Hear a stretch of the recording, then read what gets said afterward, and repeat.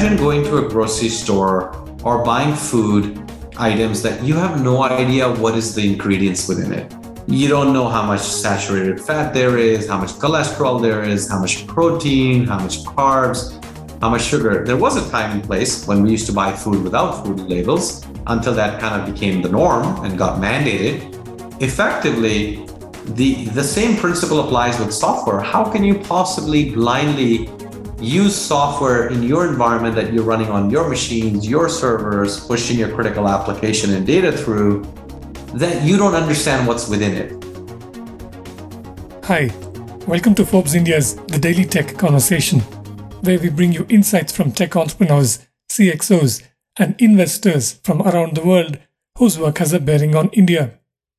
I'm Hari Arakali, and in this episode, Varun Badhwar, Indian-born serial entrepreneur in Silicon Valley, talks about his latest venture, Endor Labs, that has just come out of stealth mode, announcing a $25 million seed funding round to commercialize a software product aimed at mitigating the risks involved in borrowing software components from the internet, a growing trend.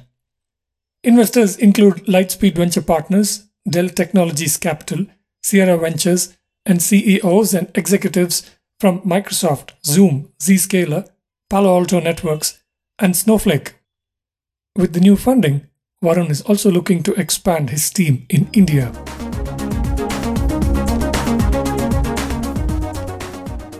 Varun, welcome to this podcast. Thank you so much for making time. And just to get us started, I know in the world of software security and cloud security infrastructure, you and your team are probably quite well known in Silicon Valley through your previous work as well. For the general listeners and as well as listeners in India, maybe you could give us a snapshot of your close to two decades career that brought you to the beginnings of Endor Labs, and we'll go from there. Sure, Hari, it's great to be here. Thanks so much for having me. My like you said, my experience dates back about 16, 18 years now in cybersecurity. But, I grew up I was born in Delhi, grew up in Dehradun, did my schooling there, moved to the US and did my undergrad in computer science. But, just didn't enjoy being a software engineer, although I loved being on the business side of technology.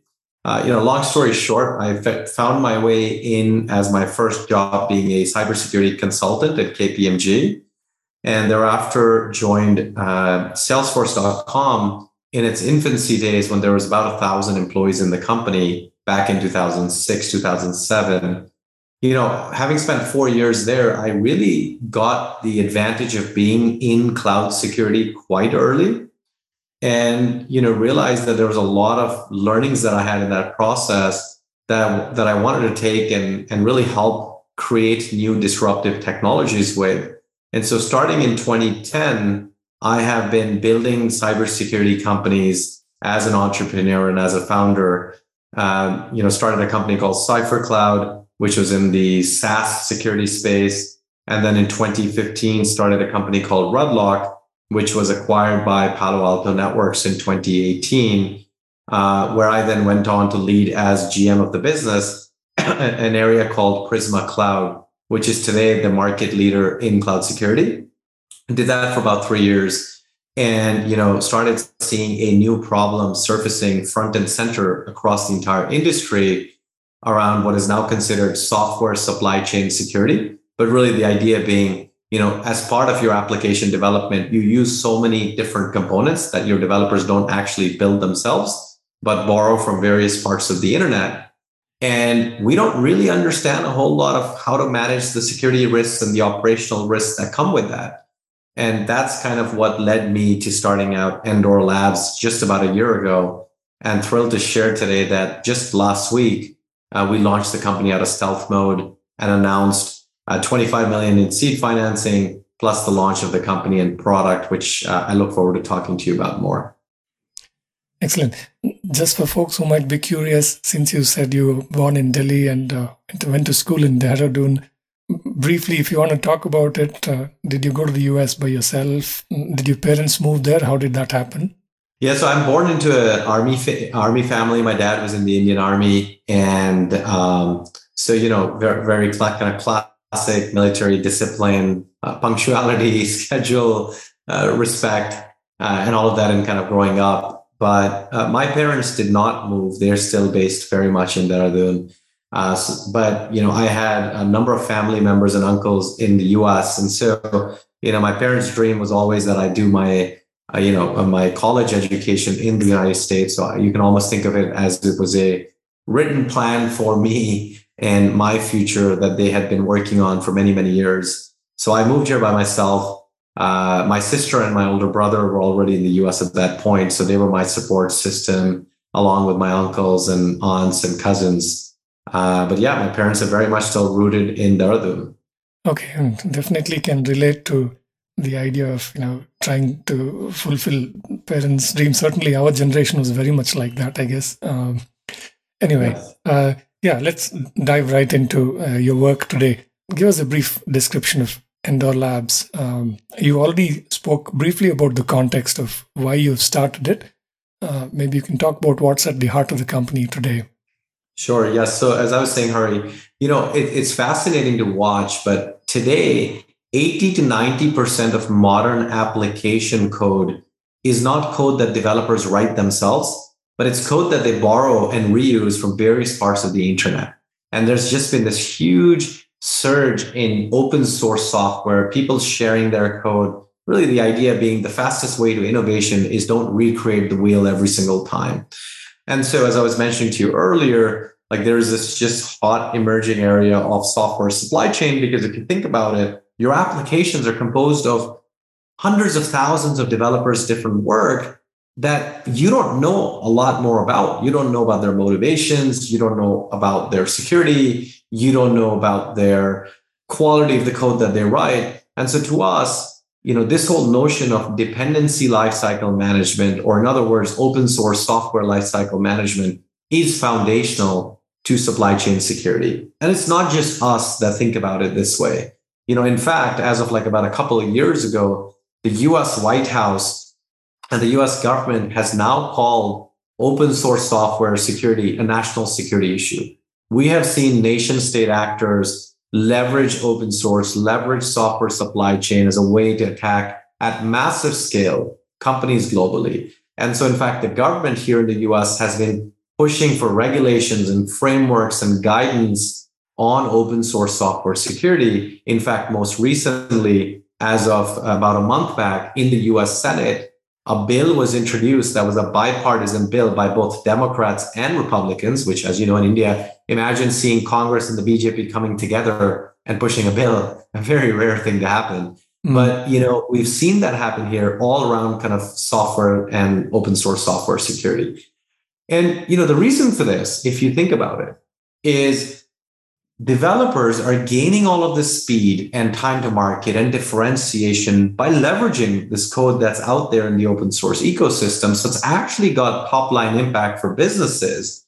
It's got measurable impact to revenue and competitiveness, but the risks of security and operational issues are so high that, this is kind of why this is so front and center today. And so the idea behind the Endor Labs capabilities and solutions that we are now launching into market is to help companies maximize software reuse. So really promote your developers, not deter them from using open source software, but do it in a manner where you have the right governance and guardrails in place, such that as an organization, you can actually help your developers make informed decisions, give them better metrics and data on the open source software that they want to consider and potentially use in their environments, as well as help them secure and maintain that software once it comes in to your application estate. Because by doing so, we can actually make sure that this entire software supply chain is secure. We can make sure that the developers focus on innovation and not on getting drowned in tens of thousands of security alerts that traditional tools give them around this open source software usage, and actually meaningfully improve the security posture for the enterprise. All right. So tell us about the first product that you're now bringing to market. Sure. So, the product is called Dependency Lifecycle Management. And as I said, there's really three main components to that. The first one is, how do we help developers whose best friend is Google, where they're typically coming in on an average morning because a product manager has told them that they need to build some new features. And they're looking around to see, where do we start? What can we reuse? Giving them a number of signals on the different open source packages and dependencies that they're considering, on the risk of it, how well maintained the libraries are, how secure is the code that's written, how active is the community that supports this open source software, and ultimately answer a simple question, that is, what is the risk of me introducing this open source dependency into my company, into my application? So that really helps as kind of the front gate to your house to make sure that the people that are walking in are secure and well-intentioned. Once you kind of do that, and just to give you an appreciation of how large this sprawl of open source software is, in our assessment, an average company of 10,000 employees has over 2 million different components from the internet. Just think of that for a moment. 2 million different components that have been built by millions of software developers that you've never met, you have never seen, and you know nothing about, right? And so as you think about using this code in your applications, how do you keep it secure? How do you keep it well maintained is a big area of focus for us. And lastly, unlike traditional tools that have tried to tackle this problem that are riddled with false positives, the technology underlying that we have built is built in a manner that we not just know which open source software dependencies you're using, but we actually precisely know how your developers are using those different components in your particular application and can reduce those security alerts that traditional tools give by over 80%. And last but not the least, for a developer, if you talk to them, one of the hardest things to do and least fruitful, least productive is how to go update this software constantly. Again, millions of these packages in use in your company. Imagine just the amount of time it takes developers to keep these up to date and without a lot of context. So we can really help solve that problem and make developers more productive by pinpointing for them the exact and easiest paths to keep all of this software up to date, flag to them when some of these software components are no longer useful to them, and basically keep everything very tight and well maintained in their dependency graph. Okay. I get the general sense of what you're saying. Again, for a general listener, it might help if you could give us a brief explanation of what you mean by dependency lifecycle management. I mean, I get the sense that software applications are dependent on a whole bunch of components that come from elsewhere, basically via the internet, and then you need to be able to make sure that they are safe to use over the life of that software application. Correct, Hari. So the way this works, so just to give you, let's break this problem down. Let's say today a developer wants to put a new table in their UI of their application. The first thing they do is they look on GitHub to see who else has done it and how they've done it. Let's say they find a component, or like what the industry terminology is a dependency, because it's something you will depend on that you didn't write. So let's say you find a dependency or a package that somebody has written that built a similar table. You download it. Okay. You don't know who the person or set of people behind this are. You don't know what countries they're located in. You don't know if you can trust their code. You don't know what companies they work for, right? So you have no semblance of risk association with these people. You have no idea how good the quality of code is, because in the few minutes you take to determine if you're going to use this open source software dependency or not, you just can't tell all the gory details or the history or the intentions of these people. Second of all, as a developer, you think you're bringing in this one dependency.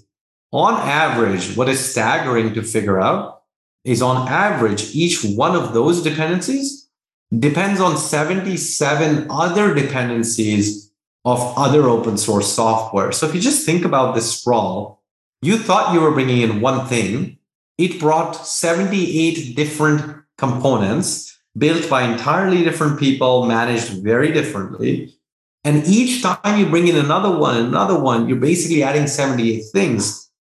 And if you just think about this over time, this is kind of where I was describing, you end up with millions of components of code snippets or dependencies built by people you know nothing about, but that you rely on heavily for the success of your application.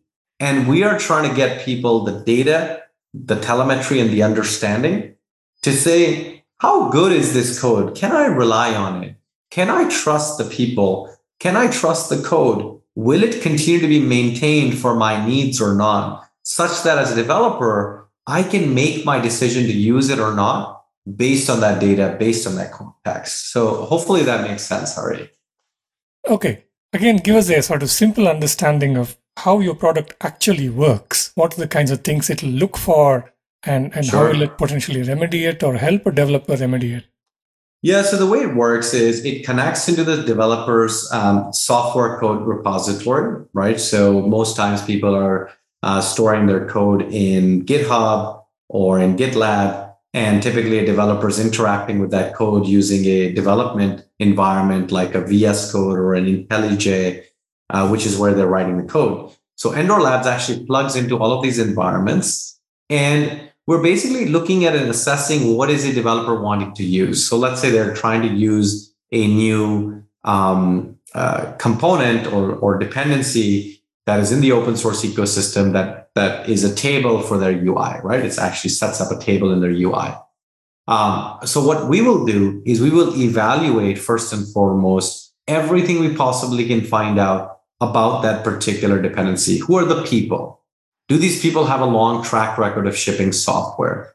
Are they actively supporting this piece of code? What is the quality of that code? Is it well maintained, and is it actually secure, or are there any known security problems or vulnerabilities in that code, right? So we evaluate like 40 to 50 different signals and use machine learning to basically correlate that information and give a semblance of risk to the developer. So let's say, we give those signals, and then obviously the developer may choose to still proceed with that, or they may find that the issues are too severe where they go look for an alternative. If they look for an alternative, great, we'll do the same thing again. If they choose to continue with this, then just like with software, there's a life cycle to this. Let's say you start using it today. 6 months from now, maybe there's a new problem introduced, right? We will continue to track how you're using this component that you downloaded in your code. We will continue to track new updates that the developers in the open source ecosystem are pushing to it. And we will continue to make recommendations to the customer that sets them up for success, meaning the lowest likelihood of risk and the highest likelihood of having secure, performant code. That determination we keep continuing to help them make. Sure. If it makes sense for them to update to the latest version, we recommend that.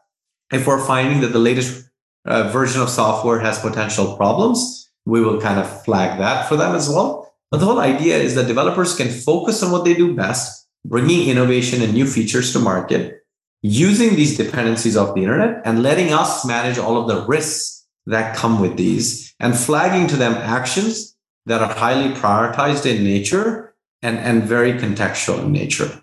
Okay. Any early well-known customers that you're allowed to talk about? We just, as I mentioned, launched out of stealth about a week ago. We are working with, in the process of the last year of developing the company and the product, we've engaged with over 75 companies that have given us feedback and served as various stages of design partnerships. Today we are in pilots with everything from companies with 200 developers to Fortune 500 companies, ranging from tech companies to large banks and financial services companies that are well-known household names. I am not at a place where I can share the names of those companies, but I can say that we're pretty content with the level of engagement that we have got, and pretty pleased with the feedback and engagement that we're getting from these types of customers. All right. I get that it's a young company and you've just come out of stealth mode. But again, in simple terms, any innovations that you've already brought to market that you're particularly proud of? Yeah, so there's really three main things as part of our secret sauce in our technology. The first is kind of what I call an inside-out analysis. As I was mentioning to you earlier, there are millions of different components that an application is constituted of. And most times, developers struggle to even understand how all of those pieces kind of come together at the end. and what the implications of changing X to Y might be. And so we have built this very detailed dependency graph. And in order to build that dependency graph, we had to use some very leading kind of technology and computer science approaches that have been studied in the academic world for decades, but really haven't been applied at scale in production use cases. And so our ability to take that academia research, hiring, a third of our engineering team being PhDs and world-renowned experts on this problem who spent decades in academia studying this to come implement this for us has allowed us to build this inside-out visibility of that dependency graph that I described that is extremely detailed, not just tracking which open source packages you use, but down to the level of line of code interaction between all of those things. The reason that's helpful is it can cut down 80 to 90% of security alerts that traditional tools give you if they were trying to perform that same assessment. So you can literally come down and say, we can remove 9 out of the 10 or 8 out of the 10 alerts you're getting from other tools and let you focus on things that matter versus spending hundreds of thousands of alerts chasing down security alerts that really don't even apply to you. So there's huge developer productivity improvement by doing that. The second part of the innovation is really that analytics that I described to you earlier of school risk scoring. In the US, kind of for consumers, you could never go to a bank and get a loan unless you had a credit score and a credit report and a credit history where people knew enough about your credibility, right? We're trying to take those same principles and apply them to open source software. Because if you think about it, open source software basically states you're implicitly trusting somebody that you've never met, don't know anything about, and now they're part of your critical application. And we're trying to bring more data into that process by getting more signals, more information, collecting all of that, using machine learning to apply that to really tell you and answer a simple question. What risk am I introducing by using this stranger's piece of software that I found on the internet that seems to be able to help me move faster in my day-to-day job? So that's kind of the second part.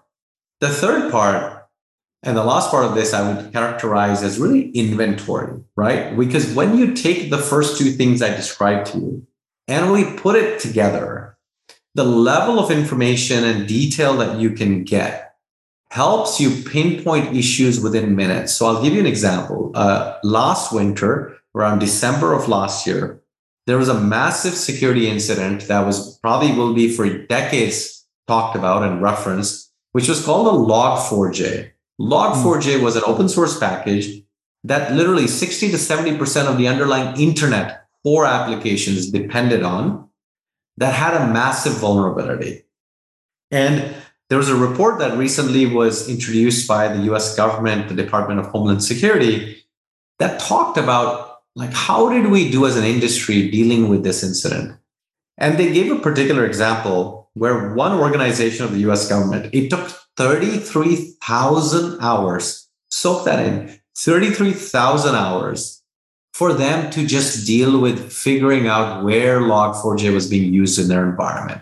And so this last piece is really about taking those thousands of hours or tens of thousands of hours of work and being able to allow you to do that same task within minutes or hours. So that's what I would characterize as the core value prop. Okay. Given the complexity of these problems, I would imagine straight off the gate, your product must be offering a fair degree of automation. So maybe you can talk about how you've used AI, machine learning, and generally in terms of automation, what's the direction you're headed and what can be automated and what currently still needs human intervention and so on? Great question, right? And obviously automation and AI ML aren't perfect, but they kind of, as I call it, kind of it's machine assisted and it is orders of magnitude more efficient than humans intervening. Let me give you a real example of what I faced when I was at Palo Alto Networks, right? So I mentioned to you, I was part GM of this business. There was 400 engineers in that business. And when we tried to kind of scan our open source software for vulnerabilities, we got 68,000 alerts back from these tools, right? So just think of that like map for a second of practically the amount of vulnerabilities per developer if you wanted to go investigate.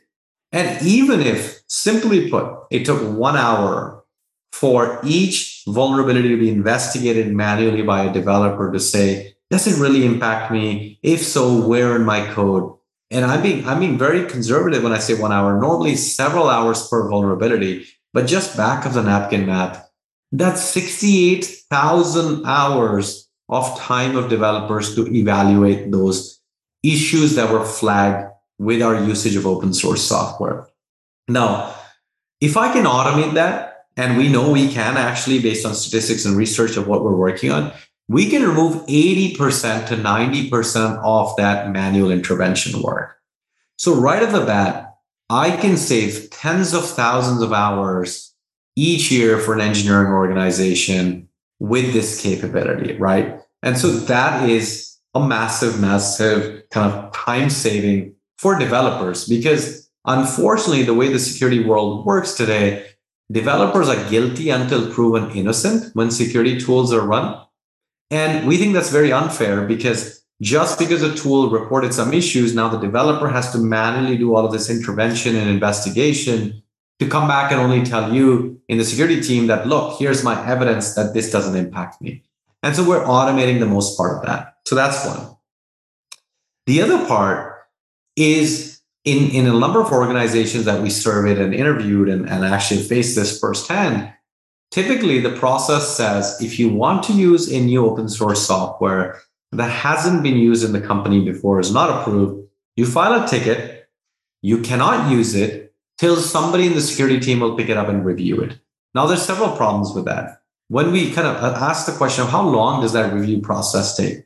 On average, a developer waits anywhere from 4 to 6 weeks to even get approval to move forward with that particular dependency. So that is massive waste of productivity and time, of waiting time.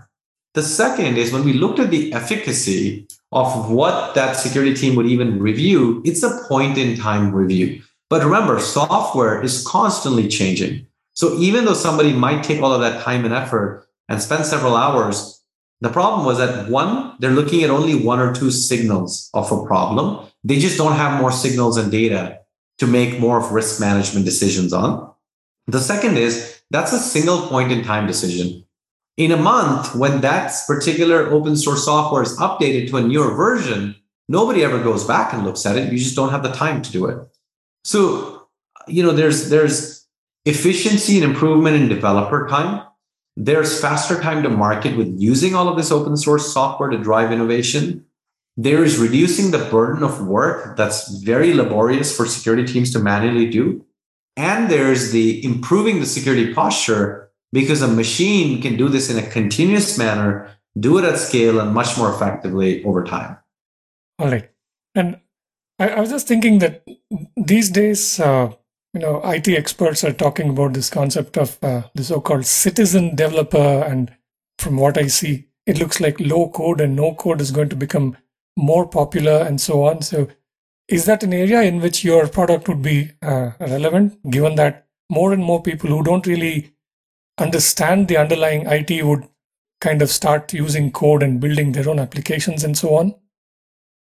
Yes, look, all of these worlds collide in the same place, right? Why are people able to do that? Why are we seeing so much developer productivity gains today than they did before? Are developers now just smarter and can write code faster? No.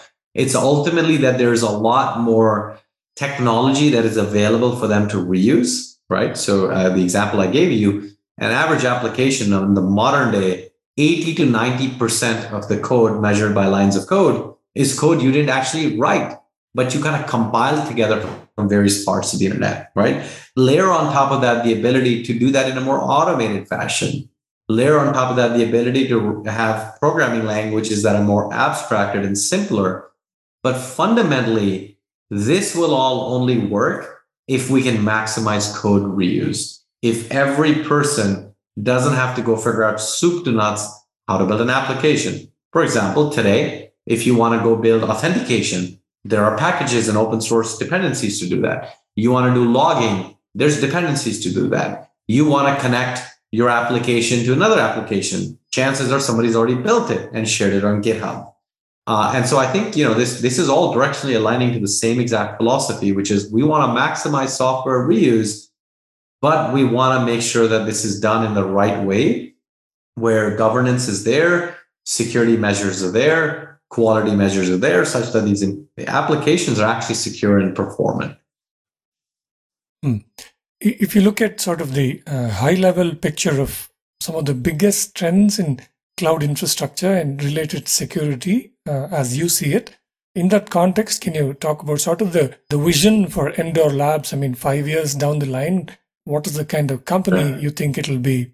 Yeah, and Hari, it's important to kind of look back and just maybe revisit a little bit of my career decisions of the companies I built starting in 2010. Because, when we started Cypher Cloud, people were just starting to use SaaS applications. And the mindset most companies had is, I will never take my customer data and use a SaaS platform. I will never use email in the cloud, right? As an enterprise, I would always have my Exchange servers. I would certainly never have my financial data for my company and my revenue forecast in the cloud. And what we had predicted back then was that everybody would be moving mission critical data eventually to the cloud, because you just can't escape the value proposition of it. And we built kind of products around that were very successful. And then in 2015, when we started Redlock, we said the paradigm is people will no longer want to own their data centers. It just doesn't make sense financially and from a time to market perspective on speed and innovation. People will want to use more of the economies of scale that the cloud providers like AWS and Google provide. And we bet on that. And, that bet was a great success. And today, with Endor Labs, we're betting that people will use more and more open source software in their day-to-day lives. And that will create a level of complexity and security risks that will need to be managed and measured more effectively. And that's exactly what Endor Labs does. Now, we are starting with kind of what we believe is foundational to software supply chain security, which is dependency lifecycle management and open source governance. And where the world is moving with that is the analogy I would give you is like, let's look at the current state, and then let's talk about what world would be 5 years from today. The current state is when you buy commercial software from any vendor, the vendor gives you a license, they give you a binary to install, but you have no idea what components they have within it. Like take, for example, Microsoft Word. So Hari, if you install Microsoft Word on your laptop, you have no idea what are the different open source components and other constituents inside of Microsoft Word that Microsoft relies on for you, right? You expect them to handle it for you.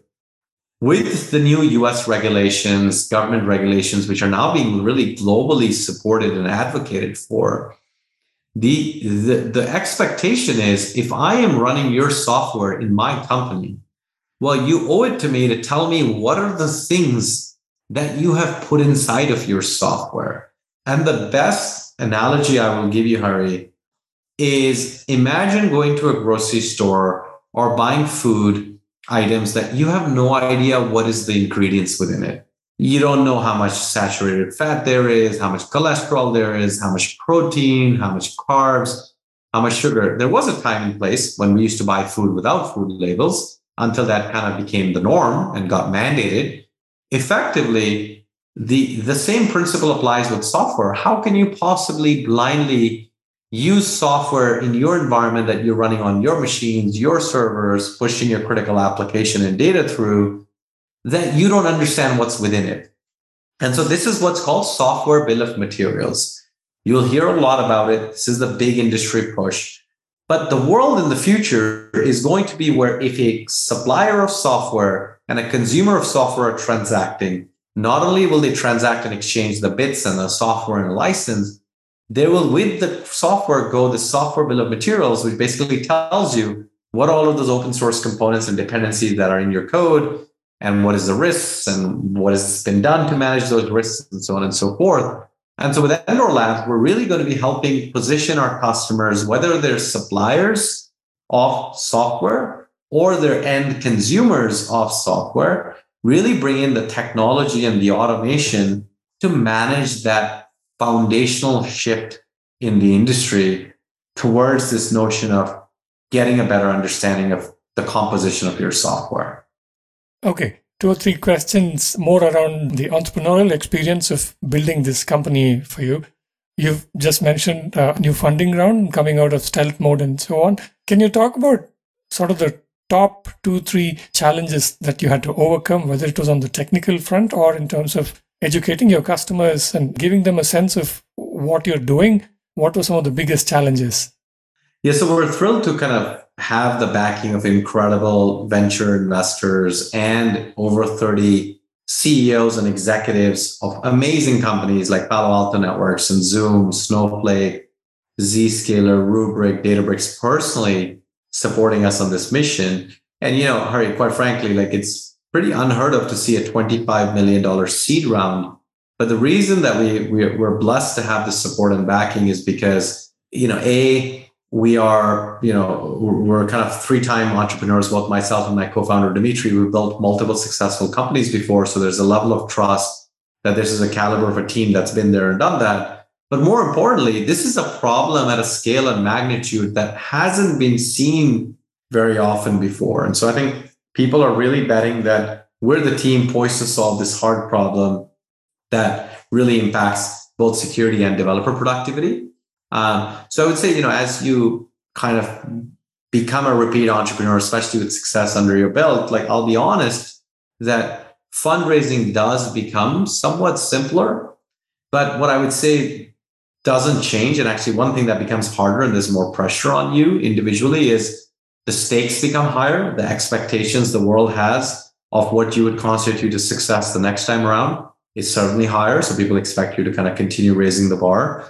But the thing that never changes is it's always a grind to really figure out how to build a meaningful product and get customers convinced and bought into that vision. So you could be a first-time founder or a 10th-time founder. The real signal of when rubber meets the road is when you have customers writing checks. That thing really never gets easier, no matter how many times you've done this before. All right. While we were just chatting before we started recording, you mentioned an India office. Maybe you could tell us about your presence in India. What kind of work do you do in India? And maybe any plans with the new funding, if there are expansion plans and so on. So Hari, actually for all my 3 startups, India has been paramount to success. And India has never been an afterthought. India has always been a kind of a prime site for software engineering and software development. I'd say traditionally, if you look back, a lot of people started moving to India for cost arbitrage reasons. And, part of that, people were moving what I'd call 2nd tier, 3rd tier work to India. And so a lot of support and maintenance started going to India back in the early days of kind of the IT offshoring. But what's been incredible to see is just how the talent pool in India has evolved to just incredible experience and expertise across any area of technology, whether it's AI, ML, it's natural language processing, it's hard computer science, program analysis problems. And so, today we officially opened our India operation in Bangalore a couple of months ago. We'll have 10 engineers before the end of this calendar year, growing to about 40 people by end of next calendar year. And for us, it is always about equal challenges, equal caliber work between every geolocation that we have. We operate and have engineers in the US, we have engineers in Europe, we have engineers in India.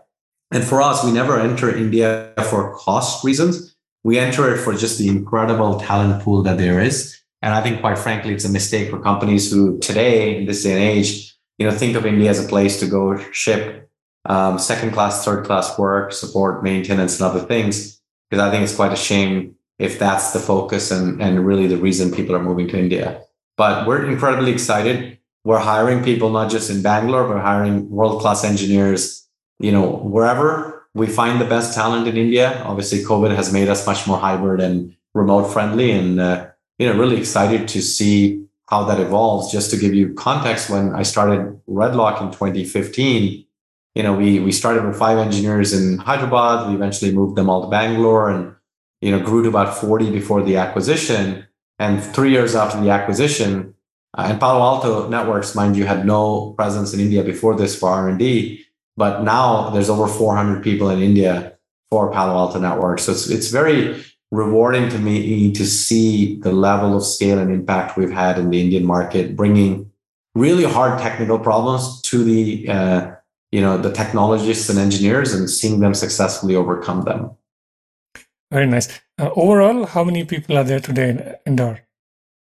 We're just coming up on about 35 people. We've just hit our 1-year anniversary as a company, and we'll at the very least be kind of doubling to tripling the company in the next 12 months. Okay. Over the next 12 to 18 months, what might be your top priorities?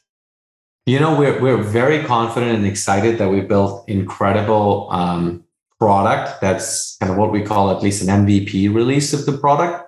We have a very ambitious roadmap to continue to deliver on the product capabilities. But like I've always said to you, a few times in this conversation, nothing is complete until you have lots and lots of customers appreciating that problem. So, now that we have a technology we have built and validated and have good early feedback on, we're going to be looking to scale our go-to-market efforts and really take this to every possible customer that has this problem as quickly and efficiently as we can in the next 12 to 24 months. Okay. Anything that you feel I might have missed that is worth highlighting? No, Hari, I think this has been a phenomenal conversation. Thank you so much for asking great questions. At the end of the day, the couple of things I will just highlight, right? Like open source software is not going away. I think for all the reasons, and citizen developers and low code, no code, and efficiency and innovation, open source software is going to be the bedrock for all of that innovation. And we couldn't be more excited about the problems we're solving that are foundational to unblocking and unleashing that. And ultimately, being able to do it with a team that is incredibly talented in both India as well as outside of India. We have significantly raised the technology bar. We're creating a new industry standard and just excited to kind of get more eyes on this technology. Excellent. Varun, lovely update on your work. Thank you so much for making time for this. And definitely hope to keep the conversation going, sir. Yeah, thanks, Hari. Look forward to staying in touch, and I'll message you next time in Bangalore. Maybe we'll do some of this in person. That's it for this conversation. You can find all our podcasts at ForbesIndia.com and on your favorite podcast apps. I'm Hari Arakali. Thank you for listening.